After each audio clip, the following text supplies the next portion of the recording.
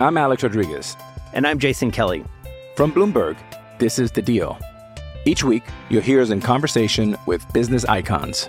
This show will explore deal-making across sports, media, and entertainment.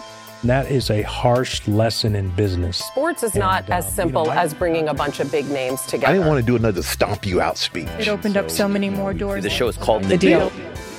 Listen to The Deal. Listen to The Deal on Spotify.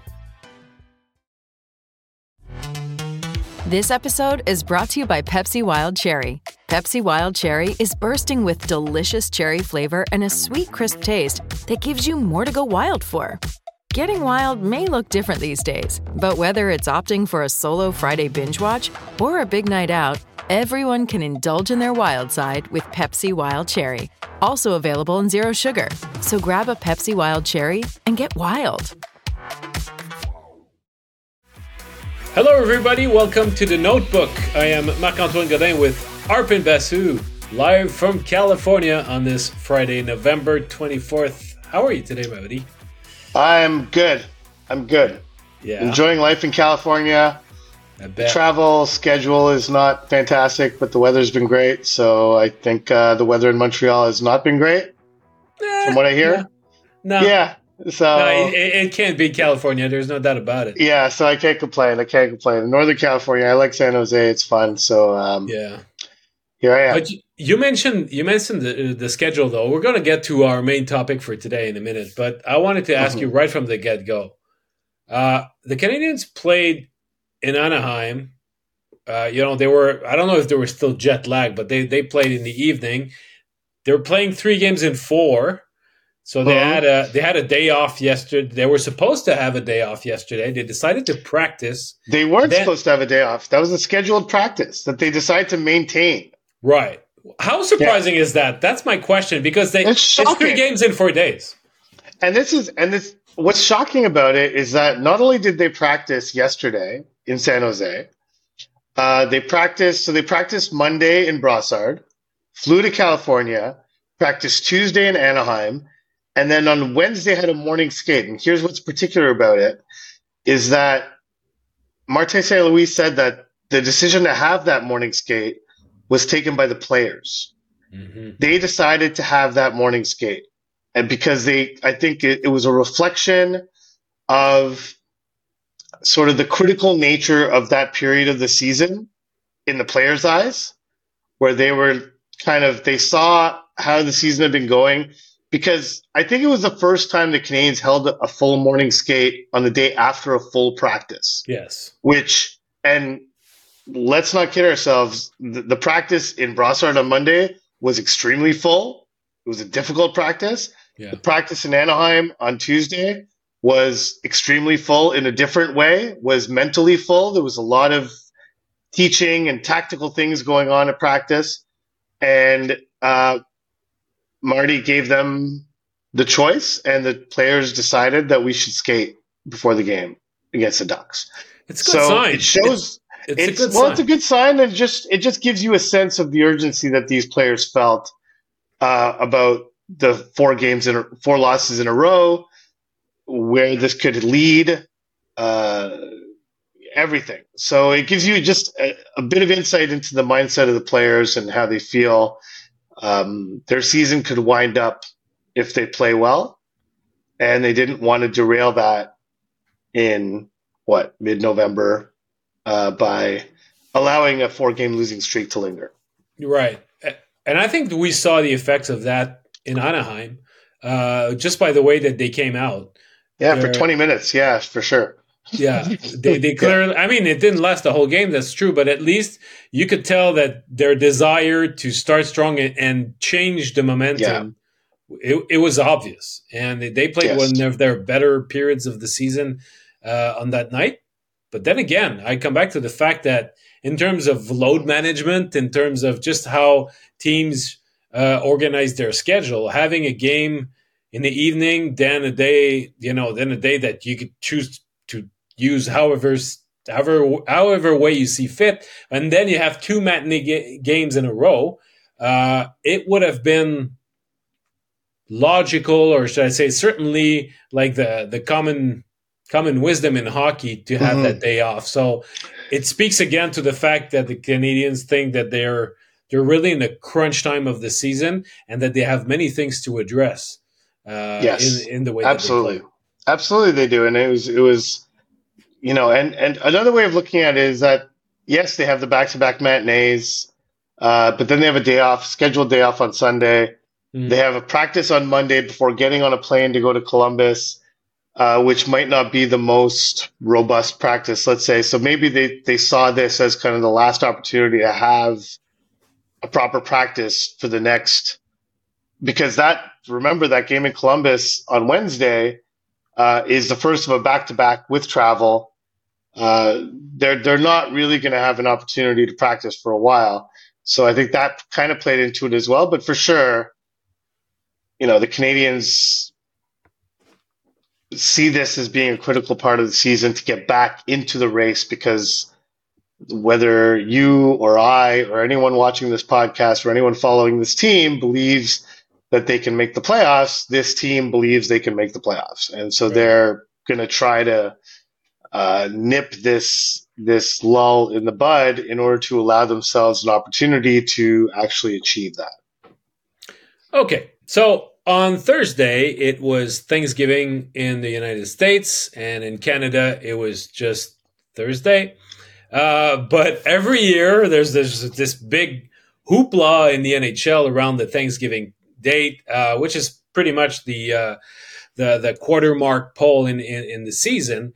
And there's this Thanksgiving rule in hockey that around 80% of the teams that are in a playoff spot on that date will keep it, which means that there's, of 16 teams that are in a playoff spot, either 12 or 13 of them will still hold their playoff spot at the end of the season. And if you're trailing at this time by more than 2 points, unless you played a lot less games than everybody, the odds are stacked against you. So the Canadians are, they're technically 3 points behind the last wildcard spot, which is currently held by the Detroit Red Wings.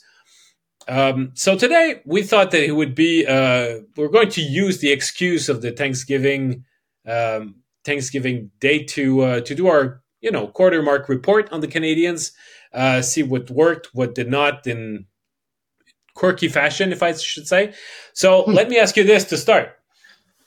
What should this team be grateful for? I don't want to pick one of them, but basically they should be grateful for their goaltending. I mean, that's really, to me, is what this is all about. And this is the only reason the Canadians can reasonably consider themselves in the hunt for a playoff spot, even as delusional as that might be. The only reason that's an actual thing that the Canadians believe is possible is because of the play of Sam Montembeault, Jake Allen at various points, and even Caden Primo, who's going to start against the Sharks on Friday. And, just further to that, I just wanted to share with you guys, I had a chance to talk to Sam Montembeault yesterday about all the rumors swirling around him and just everything that's going on with him. Yeah. And you would think that the world is Sam Montembeault's oyster at this point. He's playing probably the best hockey of his career, had a phenomenal game in Anaheim, and was as great as the Canadiens' first period was. The only reason they came out of Anaheim with a regulation win, their first in nearly a month, is because of Sam Montembeault. It was really the Ducks in the second period should have scored 6 goals, and they did not, because Sam Montembeault prevented them from doing so. So, really, he's on the top of the world. I mean, he's playing great. He's kind of proving what we saw from him last year, what we saw in the World Championships. He's in a contract year, but his reality is that these trade rumors are swirling around him, and he's in contract negotiations. There's a lot of uncertainty in his life. And so I asked him about it yesterday after practice, and he was like, yeah, I've seen the rumors. It's hard to kind of, you're on social media, you see them go by. It's hard not to notice it. and plus all my friends see it. So if I go to like Facebook, then even then I don't have a respite because they're reposting things on Facebook and they're sending stuff out. So I see it. But he said, I was like, so what do you do when you see it? He's like, well, I keep scrolling and I'll look at the comments. And for anyone listening out there, especially for people like myself, for you, this is my strategy: is keep scrolling and don't read the comments. So good for Sam Montembeault for doing that. But that's how he's approaching it. But his stance is kind of like, I want to play for the Canadiens as long as I possibly can. I'm super happy here. I want to sign a long-term contract. I want to be. If I could retire if I could retire with the Canadiens, that would make me the most happy. Is what he said.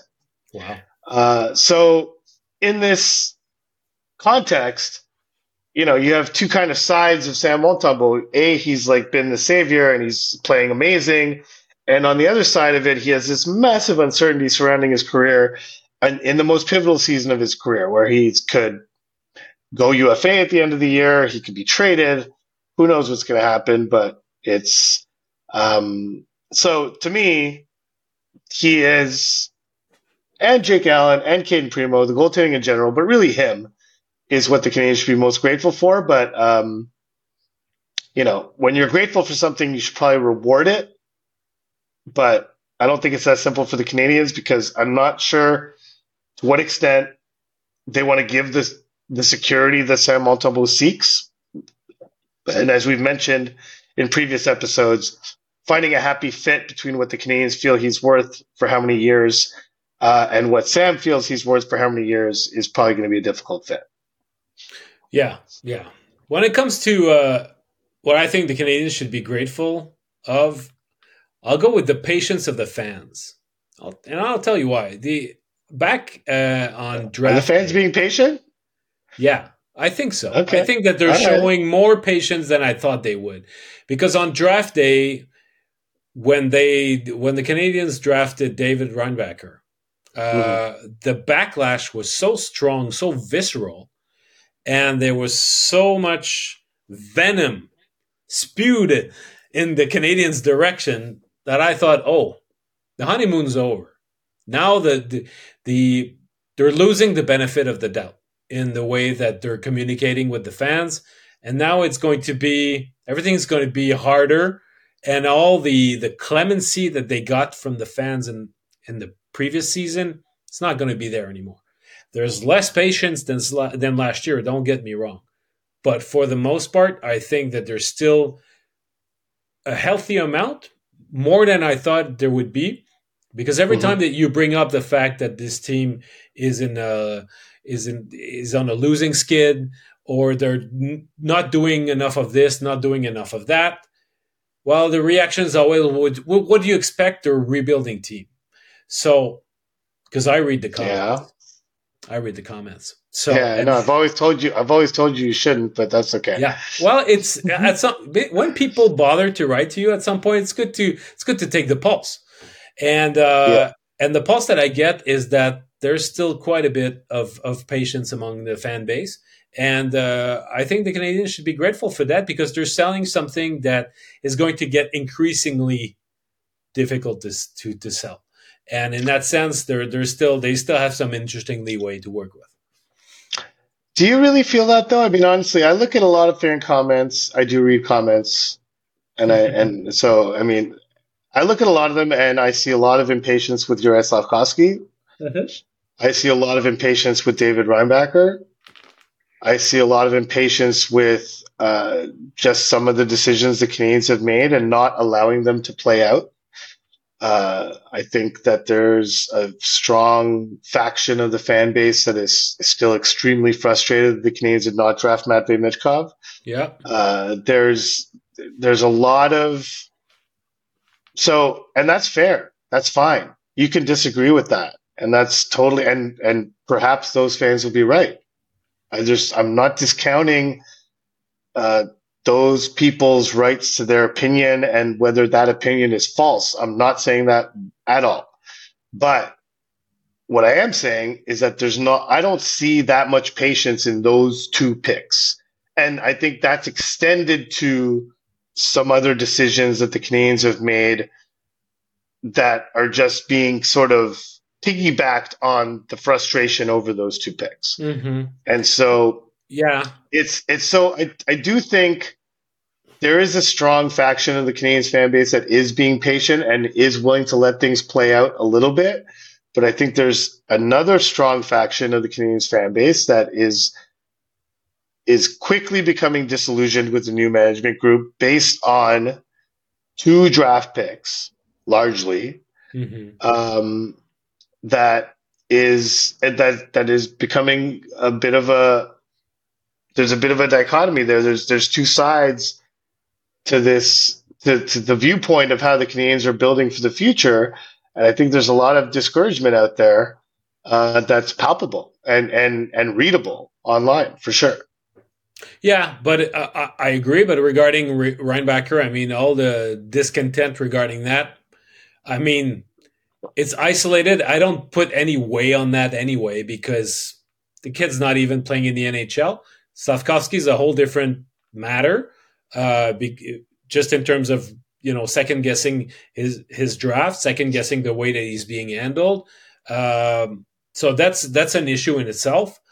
But I think that the lack of patience or the criticism towards Slafkovsky doesn't extend to the whole team in general in terms of what the expectations are for this team this year, its place in the standings and whatnot.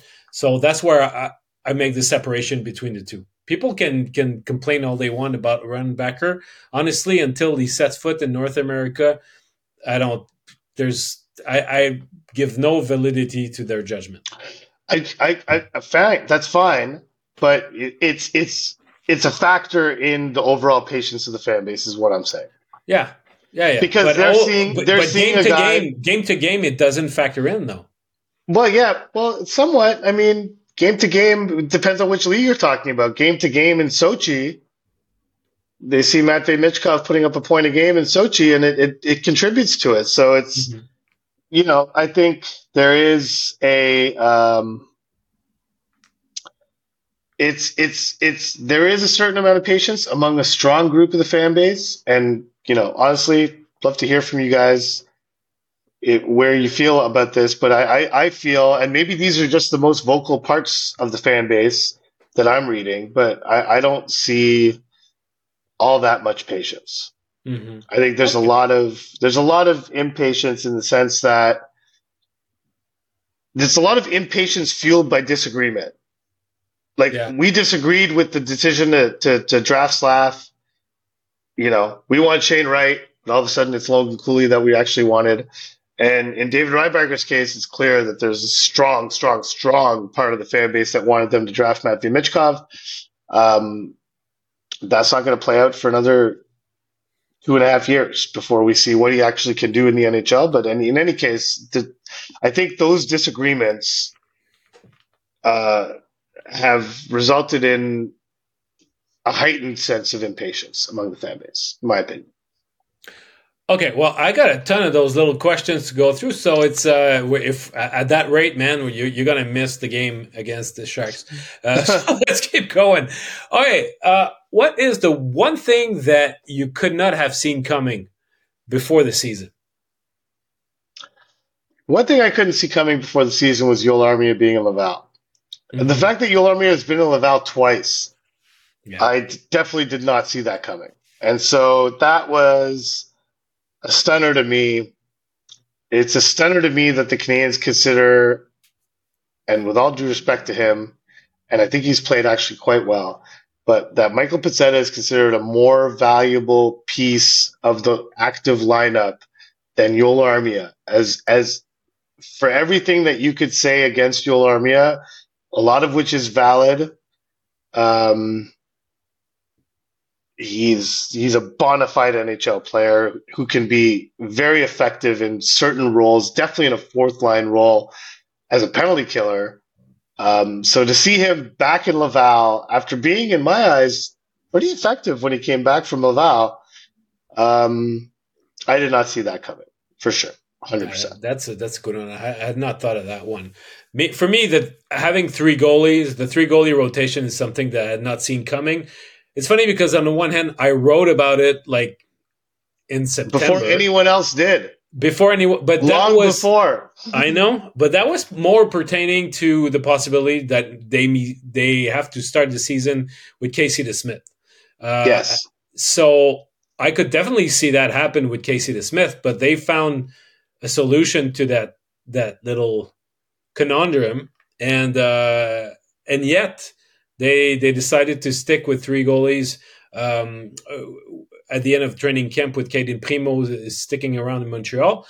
And much to my surprise too, they were not the only team to do so. It seems to be, I won't call it a trend, but the more that you have tandems in the league, the more value there is put in your number 2 goalie, even in your number 3 goalie. So because your number 1 goalie, you accept the fact that he's not as dominant as he was before. So you need to have more depth. You need to have, it becomes more of a weakling sort of strategy in the way that you deal with your goalies.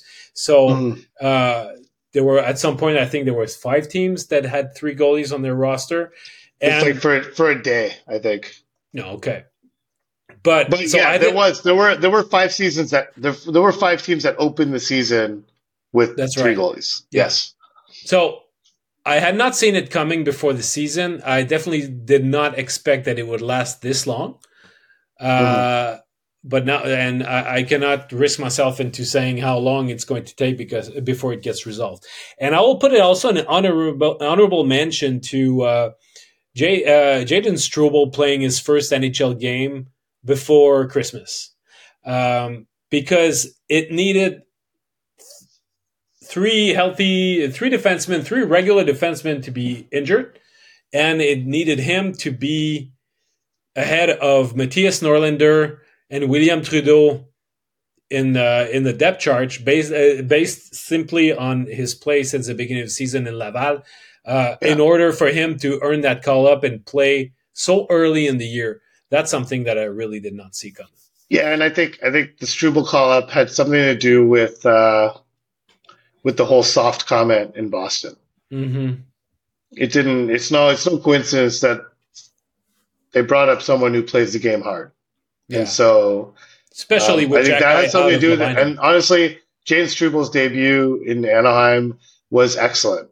Played a mistake-free game, played within himself, was not overtaken by the moment. His family was in the stands. It was a big deal. He was nervous. He didn't show it at all. I thought he handled himself extremely well in a game that was scrambly. Let's be honest. Like, there are 10 guys on the Canadiens that I could name who handled that game worse than Jayden Struble did. And so it's, so kudos to him. Showed sort of the mental fortitude to handle difficult situations, and played a really smart hockey game. And so good on him. And let's see where that goes. But he remains ahead of Matthias Norlinder on the depth chart. When I asked Marty if he just needed a practice with Norlinder before putting him in, Marty's answer was, well, it's Thanksgiving. We're on the West Coast. We need an extra body. So it didn't sound like Marty St. Louis is all that eager to get Matthias Norlinder in the lineup. We'll see what happens later today, if that actually happens. But it sounded to me like Struble was the guy. It wasn't just a matter of waiting or whatever. So, and quite honest, before the game, I mentioned, I was like, I don't think we're going to see Struble and Lindstrom on the ice together too often, especially on the road. It seemed like a risky play, but they were on the ice often. They were on the ice together quite often and really held their own. And so I think Lindstrom's been up and down since he's been up, but is showing himself to be a serviceable replacement defenseman. This is a guy that and the fact that they felt confident enough to play a guy making his NHL debut with Lindstrom is a bit of a feather in the cap for Lindstrom too. Like I really thought that they were just going to rotate both of those guys in with the top two pairs. So on occasion, Lindstrom would sub in for Kovacevic, who had an awful night in Anaheim, like just absolutely horrendous night in Anaheim.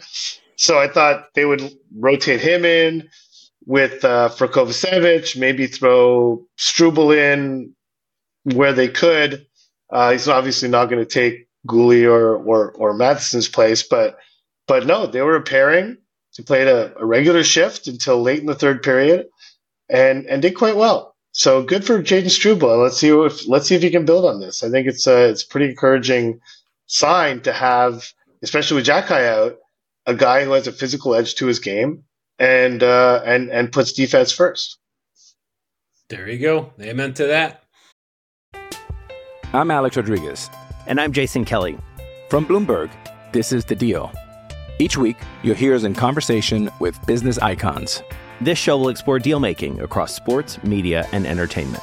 That is a harsh lesson in business. Sports is not as simple as bringing a bunch of big names together. I didn't want to do another stomp you out speech. It opened up so many more doors. The show is called The Deal. Listen to The Deal. Listen to The Deal on Spotify. Hey, it's Kaylee Cuoco for Priceline. Ready to go to your happy place for a happy price? Well, why didn't you say so? Just download the Priceline app right now and save up to 60% on hotels. So whether it's Cousin Kevin's Kazoo Concert in Kansas City, go Kevin, or Becky's Bachelorette Bash in Bermuda, you never have to miss a trip ever again. So download the Priceline app today. Your savings are waiting. Go to your happy place for a happy price. Go to your happy price, Priceline. All right. Let's move on to who's your MVP of the first quarter of the season? It's tough because my MVP would have been, as of like a week ago, Sean Monahan. Mm-hmm. And then he's proceeded to have probably his two worst games in a Canadiens uniform over the last couple of games. So, Boston. But the decline had started before that, though. The decline had started, but I mean, it's really cratered at this point. And he took the day off of practice yesterday in San Jose. So he's probably playing through something, which is another red flag when it comes to him. But I'm going to stick with him because for the vast majority of this quarter of the season, obviously the 20th game is later today, but for the first quarter of the season, the most consistent line and the one line that had the biggest influence on the way Marty set up his lines up until a few games ago was the line of Sean Monahan, Tanner Pearson, and Brendan Gallagher.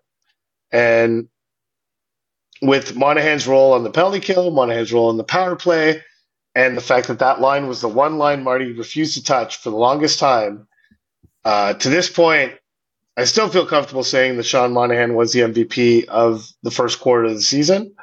But with the way things are trending now, that answer risks being different over the second quarter.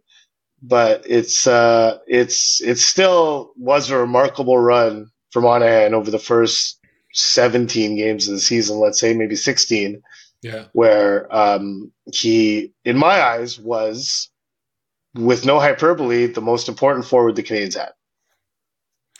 Well, it's good. It remains a decent choice. Any goalie could. I mean, Samuel Montembeault could have been a good pick too, but he hasn't played enough games, I guess, to qualify. So I'll go with Caden Goulet. Because that's fair. Yeah, so he has not played as much as Mike Matheson, but the level of stability and consistency that he's shown on the blue line, it was even greater than Matheson. Matheson has had some very, very difficult games. Goulet has had maybe one or two that were distinctively, out of character, but for the most part, and even those one or two weren't that bad.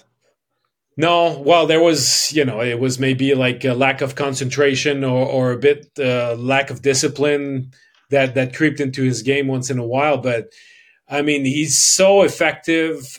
He can be dominant in all three zones. And when we think of the Canadiens of the future and how the youngsters will eventually take over. And to me, Kaiden Guhle is the epitome of how things can be positive and be cause for hope. I think everything that's going right when we talk about progression and development. For him, everything's going right. So he's a treat to watch.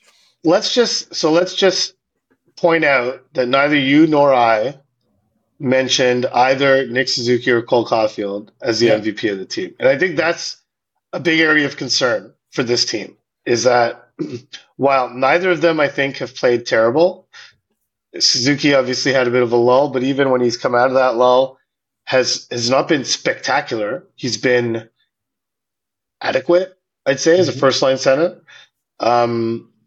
And Cole Caulfield's obviously not scoring at the same rate that he normally does. So I think that's kind of telling that neither you nor I thought to bring up one of them as the team's MVP, and that's going to have to change. For the future of this franchise, they can't have a quarter of the season go by and have neither of two people who follow this team extremely closely choose one of Suzuki or Caulfield as the MVP of the team.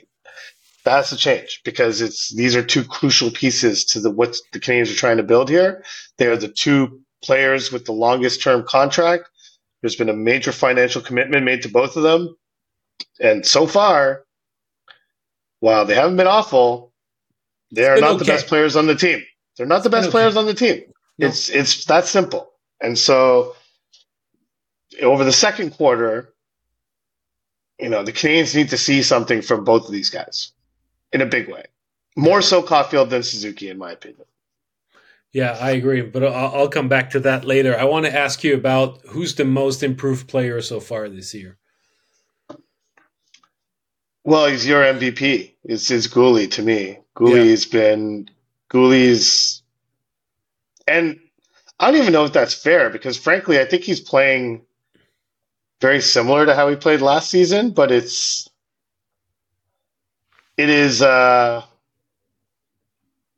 it's at another level. The poise and the composure in his game is, you watch him. The way I judge Guhle is that when he makes a mistake, it stands out because he never makes them. And you're like, that's the baseline for a player who's in his second season as a defenseman playing in a top four role.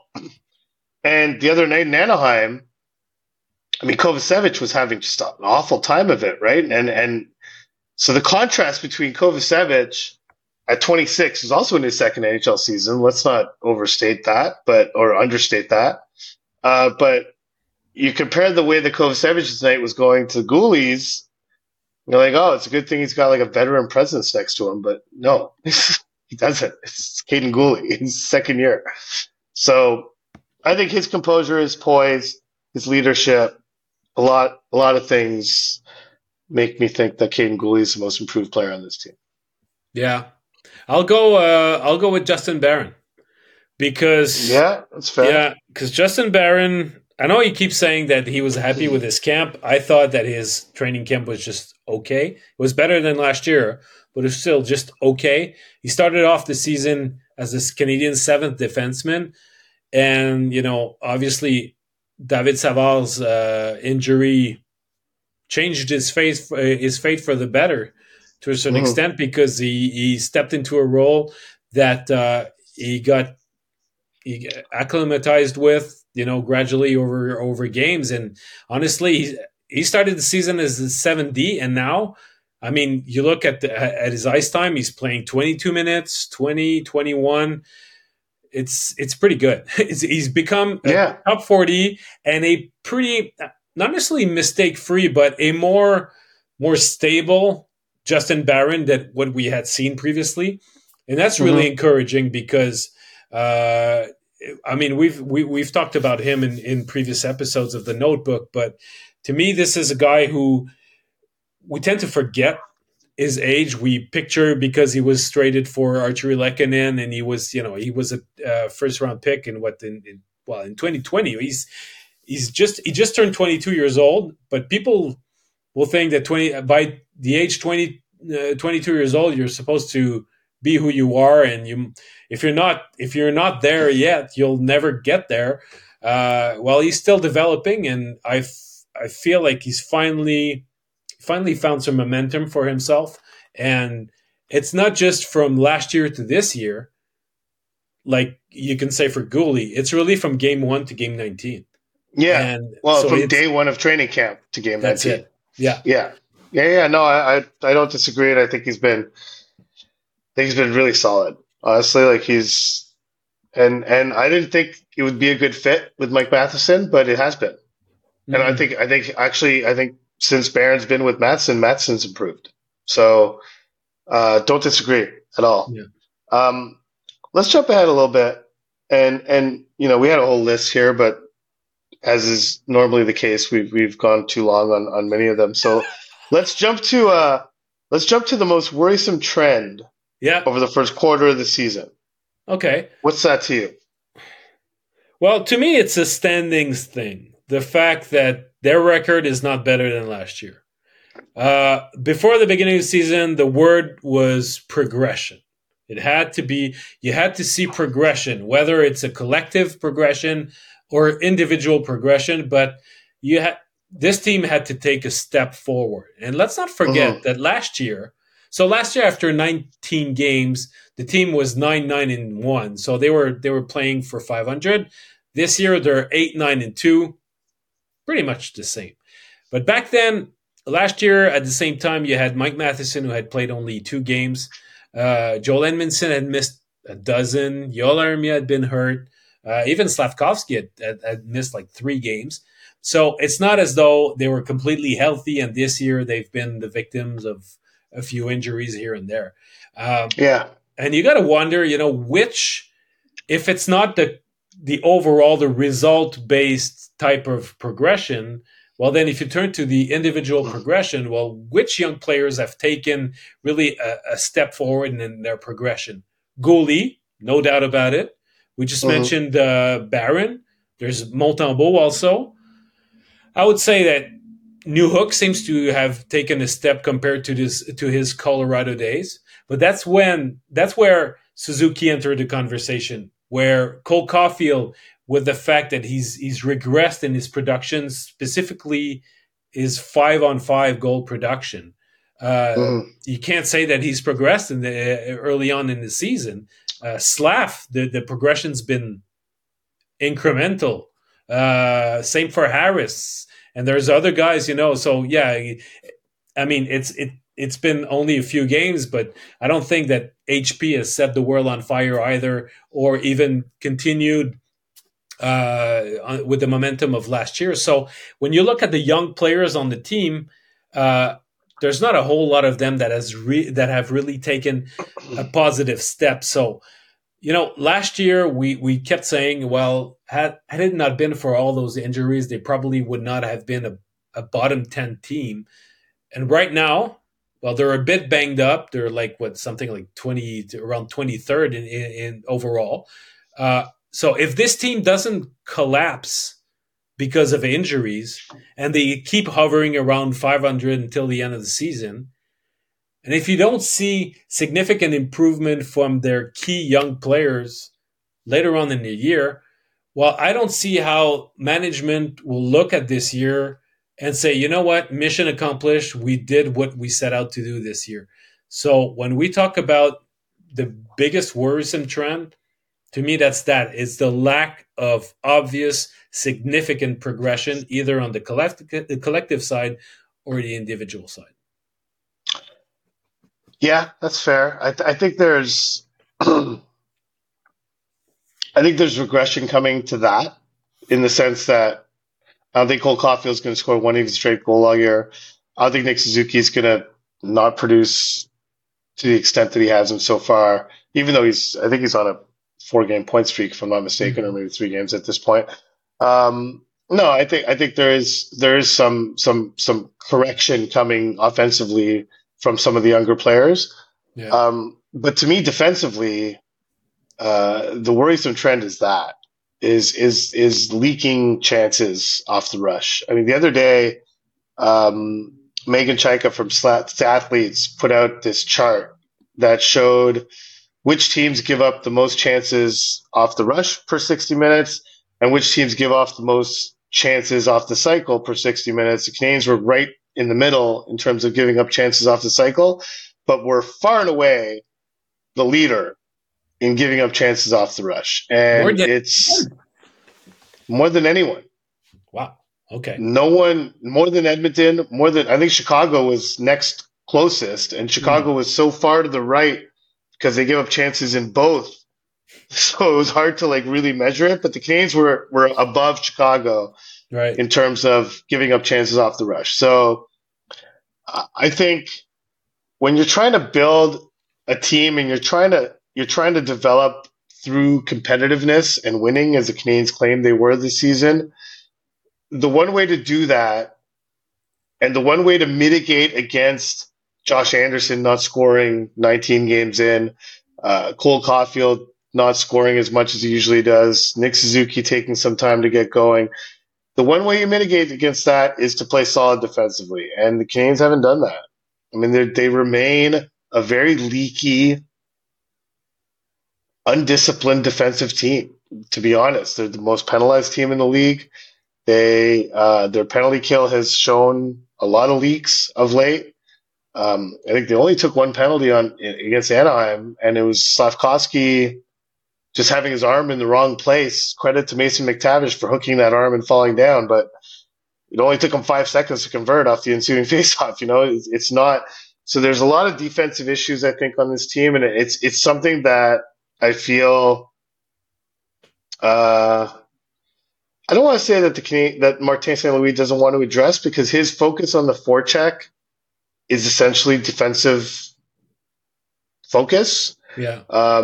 But they got a lot of issues in their own end, and it's something that structurally you would like to see the coaching staff improve, because they had those issues last season. And again, to go back to what your answer was on this, the progression there has not been good.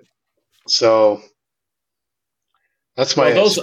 All those chances off the rush. You look at the game in Anaheim, the number of odd man rushes that they gave up. I mean, it's no surprise that they want to practice as much as possible. I think there were 7 in the second period alone. That was nuts. And it's funny, after the second, I crossed paths with Eric Raymond, and I was like, yeah, your guy's putting up a pretty good one, eh? It's referring to Sam Montembeault. Mm-hmm. He's like, yeah, it's too bad. He was right there on he mentioned just kind of the minor mistakes that were made on the 2 goals. I was like, Eric, how many odd man rushes has he faced? He's allowed 2 goals. Yeah. They've given up 10 odd man rushes in 2 periods. He was like, yeah, that's not my department. So it was a polite way. It was kind of a polite way to say that, yes, you're right. I would have liked to have seen this, and this on the goals that he allowed, but that's a goalie coach's job. Comment. No comment. Yeah, otherwise. It was basically a no comment, and basically, and focusing on the corrections to be made as opposed to all the good things that Montembeault did, and that was before he absolutely robbed. I think it was Frank Vetrano at the end, or in the third period with that glove save. And so, the Canadiens' defensive play has been subpar, to be polite, and it's something that they can't allow to continue if they want to actually fulfill the mandate that they gave themselves of being a competitive team who's still trying to develop and still trying to progress. Well, when we look at that decor, even first day of the season, you looked at the list of defensemen. We sort of expected that it would be a weak spot for the Canadiens this year. Now they're down 3 regular defensemen that are injured. I think that there's a lot of responsibility that has to shift, or it should have been like that from the get-go. But Martin St. Louis mentions a lot the fact that they defend as a 5-man unit. I think that there's a lot more that's being expected out of the forwards to really apply either good forecheck deep in the zone or good back pressure when the rush is going the other way. But the group of forwards have to be a lot more active than they've been, because those defensemen, I mean, they're bound to be eaten alive otherwise. And it's fantastic that the goalies, whether it's Montembeault, Allen, or Primo, have been playing that way. But at some point, there's a chance that there might be a regression going the other way when it comes to the goaltending too. 100%. 100%. Right? So, and they can't rely on the goaltending to bail them out all the time. And I just feel like, well, we said that after the first month of the season, and now after 2 months, that's it's the what I'm same talking reality. about. Well, that's why it's a worrisome trend. That's what I'm talking about. So it's all right. So the next one, who's been most put to the test so far? Yeah, I would go with Jonathan Kovacevic. Honestly, that guy, you're really stretching it. The fact that he's playing, as much as he has at the NHL level so far. I mean, yes, it's only his second full season in the league, but he's been put in a situation that is new to him. He doesn't exactly have either the profile or the skills to be playing such an important role. Sometimes it works, sometimes it doesn't. The last couple of games, you're mentioning how it's been difficult for Monahan in Boston, and then after that in Anaheim. Well, same could be said about Kovacevic. And it's, at first I thought that he'd be a third pairing, borderline seventh D. The fact that, he can play on both sides, he's got a lot going for him. But he's been asked to do a lot, and I think that he's reached his limit. So on certain nights, it's really, you have to put your finger on the pulse and see, okay, tonight does he have it the way that we want it, or do we have to scale it back a little bit? So there's a read to be done with Kovacevic, because you can see in the current situation, with all that's being asked, that there's going to be a lot of inconsistency in his play.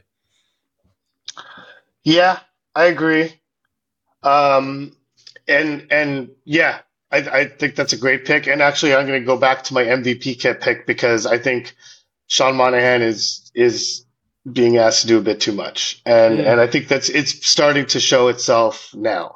And I think it's tempting. It's so tempting as a coach when you see Sean Monahan, everything he does and everything that he brings to the team and all the roles that he can fill and how responsible he is. Listen, I'm going to flat out say he had a bad game in Anaheim. However, when the Canadiens needed to protect that lead at the end of the game, he played the final 2 minutes of the game, and had another shift within the last 5 minutes. So played about 3.5 of the final 5 minutes of that game. This is something like Martin St. Louis. He has become his security blanket, and I wonder the extent to which they're going to kill his trade value because they're playing him too much. He's playing over 20 minutes a night, or roughly 20 minutes a night, both special teams, although I think his work on the PK has been dialed back a little bit, but he's been Mr. Everything for this team. And they're going to have to dial it back. He's being asked to do too much, and he's been great. Yeah. But right now we're seeing some signs of wear and tear, maybe not injury-wise, even though missing practice yesterday in San Jose is maybe the first sign of concern with him. But there's being too much asked of him. I think his sweet spot would be 15 to 17 minutes, which is still a robust number in terms of ice time. But I think we're starting to see from his performance and from the fact he had to sit out practice yesterday that maybe he's being leaned on a little too hard. And for the well-being of the franchise and the well-being of the Canadiens, they need to optimize that guy as much as they can for as long as they can to goose his trade value and get as much as they can for him prior to the deadline. And the way things are trending over the last little while, there's an adjustment that needs to be made, and maybe it's the fact that his minutes need to be dialed back. So that's what I would go with. Because he's a top 6 talent, but he needs to be managed as a third line center. And it's fine. 15 to 17 minutes, because he'll do everything well, but at some point, if you squeeze the fruit too much, there won't be any juice. So. Exactly, and that's the risk that you run when a guy like, I think we're seeing it from Tanner Pearson too, to some extent, where he's not as effective as he was early in the season, but his role is not quite as significant as Monahan's is. But I think these are two guys that the Canadiens would love to trade before the deadline. Yeah, let's put them in a position to optimally perform so that there's sufficient trade entrance a long time from now. They got to go another 3 months minimum where these guys are being effective for some sort of auction situation to develop with them. And less so with Pearson, but definitely with Monahan, it's something that has to be monitored. I don't know if it's done as closely with Adam Douglas as it was with Pierre Allard, but we're referring to the Canadian specialist of sports performance and and conditioning too. But Pierre Allard, back in the day, he used to use all the data that they had with the catapult wearables. And basically, with all the amount of data that he had, they don't wear them anymore. Huh? No, they don't wear them anymore. So, but he used to collect that in order to manage how much to identify the ideal workload for each player, both in practice and during games. And the result of it was that the Canadiens would play. It might have been a byproduct of the fact that they didn't have like Austin Matthews or a superstar on their team, but their top 6 guys would play really less than almost any group of forwards in the league. And it would be a very interesting case study if Pierre Allard was still here to hand him Sean Monahan and say, okay, what would be the ideal ice time based on the data? Based on with the information that you get from him. I think Adam Douglas says those things, and I think Adam Douglas actually has a coach who listens to him, as opposed to Pierre Allard, who didn't. So it's like I think there's a more progressive way of viewing things with the Canadiens. I think that's probably the reason why Sean Monahan wasn't at practice yesterday.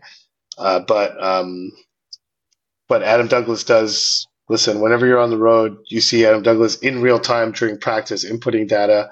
Although I think his techniques have changed from last season. There was a lot more of that last season, so maybe we'll have to dig into that. Yeah. Okay, the last one I want to get in our little awards thing, because I thought this was funny when you came up with it, but who this season is more miserable, Connor McDavid or Josh Anderson? Yeah. Which I thought was a nice cheeky question and very appropriate today. So I'm going to let you answer first, and then I will go next. But I think we're going to have the same answer, but I think I have a bit more context than you do on this one with Anderson. You cannot go that many games without scoring a goal and look so sad and miserable than Josh Anderson right now. Because Connor McDavid, I mean, he's the premium talent in the world, and he has the opportunity on any given day to change the fortunes of his team, at least on one side of the ice. Whereas Josh Anderson, I mean, I could understand if he saw no end in sight to this spiral. And I remember he said at some point, like a couple of weeks ago, he says, I don't know what I've done wrong to the man up there, or what the man up there has against me. I don't know what the guy up there has against me. Yes, exactly. Exactly. So if that was the case, like 10 days or 2 weeks ago, well, there's like a godly wrath that's still full on against Josh Anderson. He'll come out of it at some point, and I keep saying that I recognize the fact that, man, he's he must be doing some good things, because all those chances he misses in the slot, he has them because he's there. Because for all that Martin St. Louis talks about not necessarily being always fast, but being there at the right time, well, Josh Anderson is there at the right time, but he misses the net constantly. It's gotten into his head. I really hope that he comes out of it ASAP, because he's a good player. And when I read the comments and I see, anyway, Josh Anderson is not a good player, shut up. He's a good player. But it's one spectacular funk he's in right now. Well, that's all well and good, but I mean, really the most miserable of the two is Connor McDavid. I mean, let's be honest. In terms of comparison of expectations to actual results, there's no comparison. I mean, Connor McDavid is the most miserable NHL player in the league.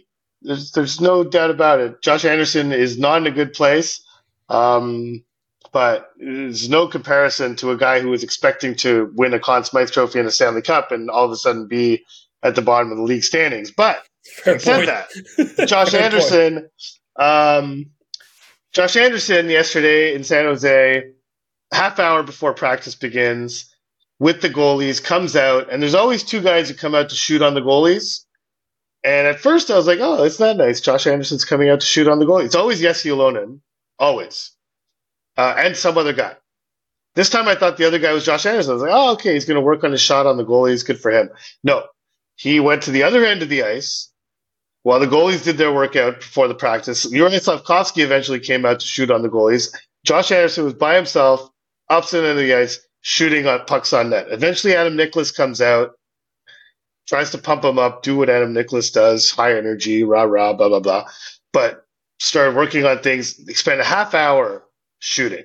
And, in the same breath, almost, but it wasn't really. It was in two separate answers. But on one hand, Josh Anderson was asked, where's your mental state at? Oh, I think I'm actually in a pretty good place mentally. Later was asked, oh, are you able to park it and keep this stuff at the rink when you go home? Well, no. When we lose and I could have had an impact on the game and I didn't, that's the kind of stuff I think about. So listen, the only reason Josh Anderson is not the answer to this question is only because the level of misery of Connor McDavid is on such an exponentially greater level. But if Connor McDavid didn't exist, Josh Anderson's misery would be way up there. So I don't disagree with what you said about him.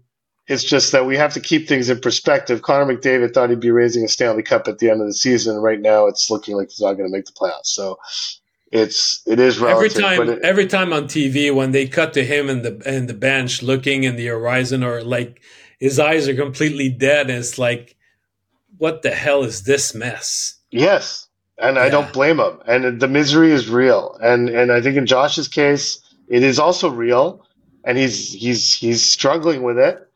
But it's a tough one. All right, so we had a listener, because it's Friday, and we called it Prospect Friday, and we had a listener who decided that it should be called Future Friday, which I gotta say has a better ring to it. Yeah. So I think we should get to Future Friday here.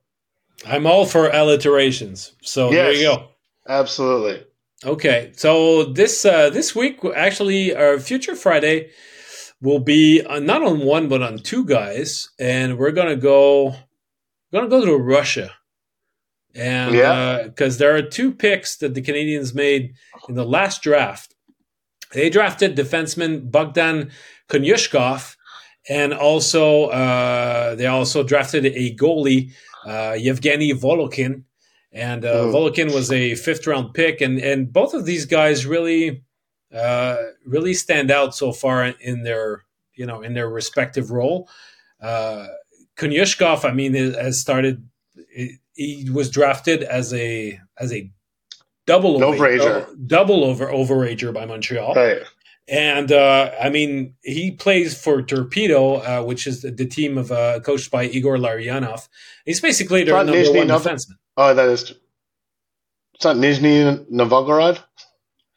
No. Well, Torpedo is actually. Hold on a second. But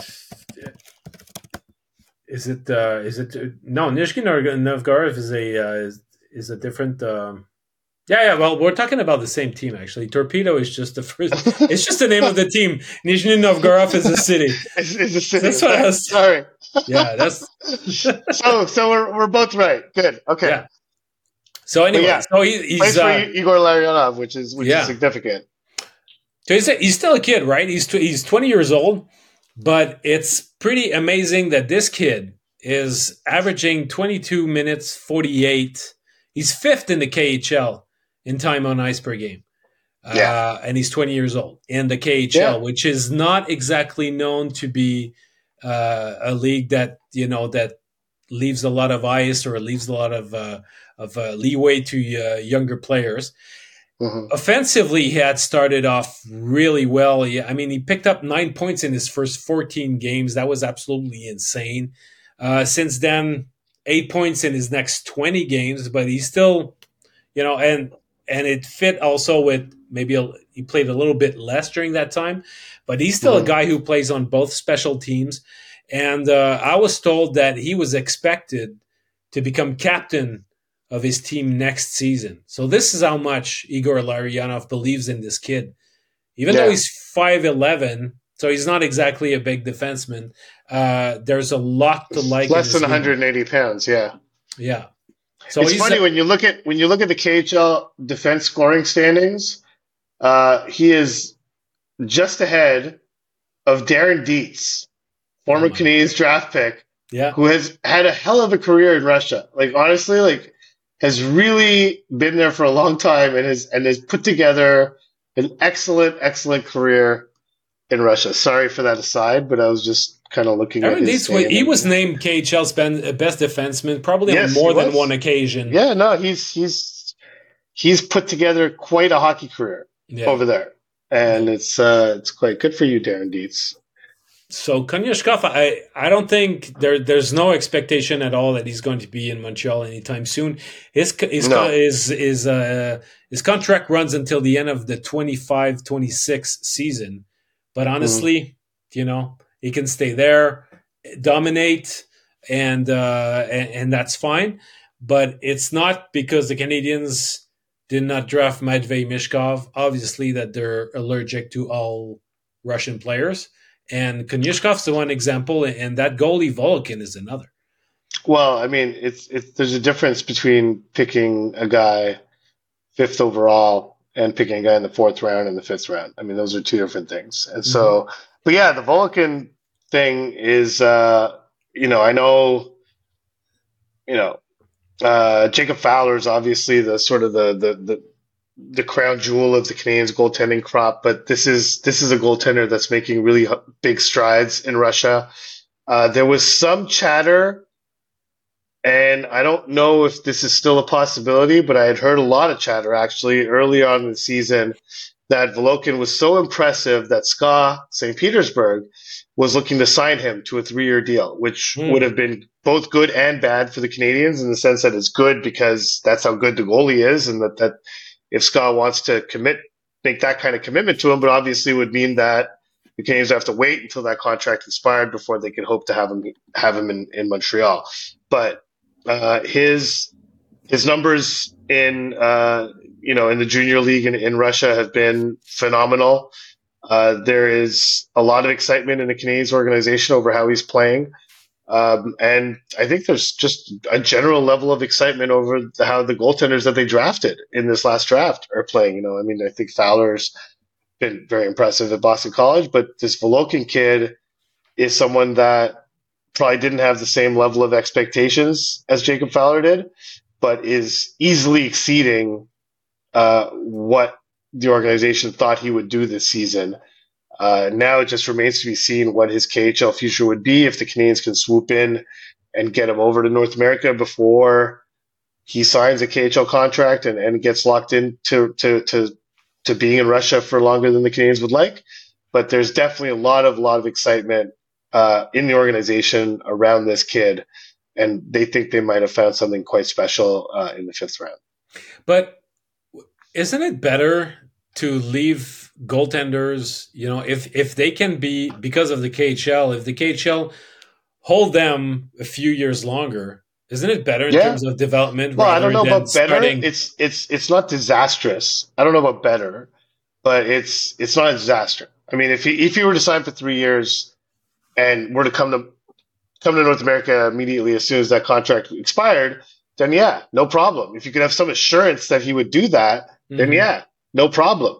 But if he signs for 3 years and decides, you know what, I have a pretty good life here, I'm getting paid pretty well, I play on a really good team, I'm going to sign another deal, another deal, and then never come, that's the problem. And so it's, yeah, I mean, I would agree with you. It is better if you were to sign for 3 years, stay for only 3 years, and then come. But if you sign for 3 years, let's say Scott wins like 2 KHL championships in those 3 years, and he's the star of it, and he decides, I don't need anything else in my life other than this. This is great.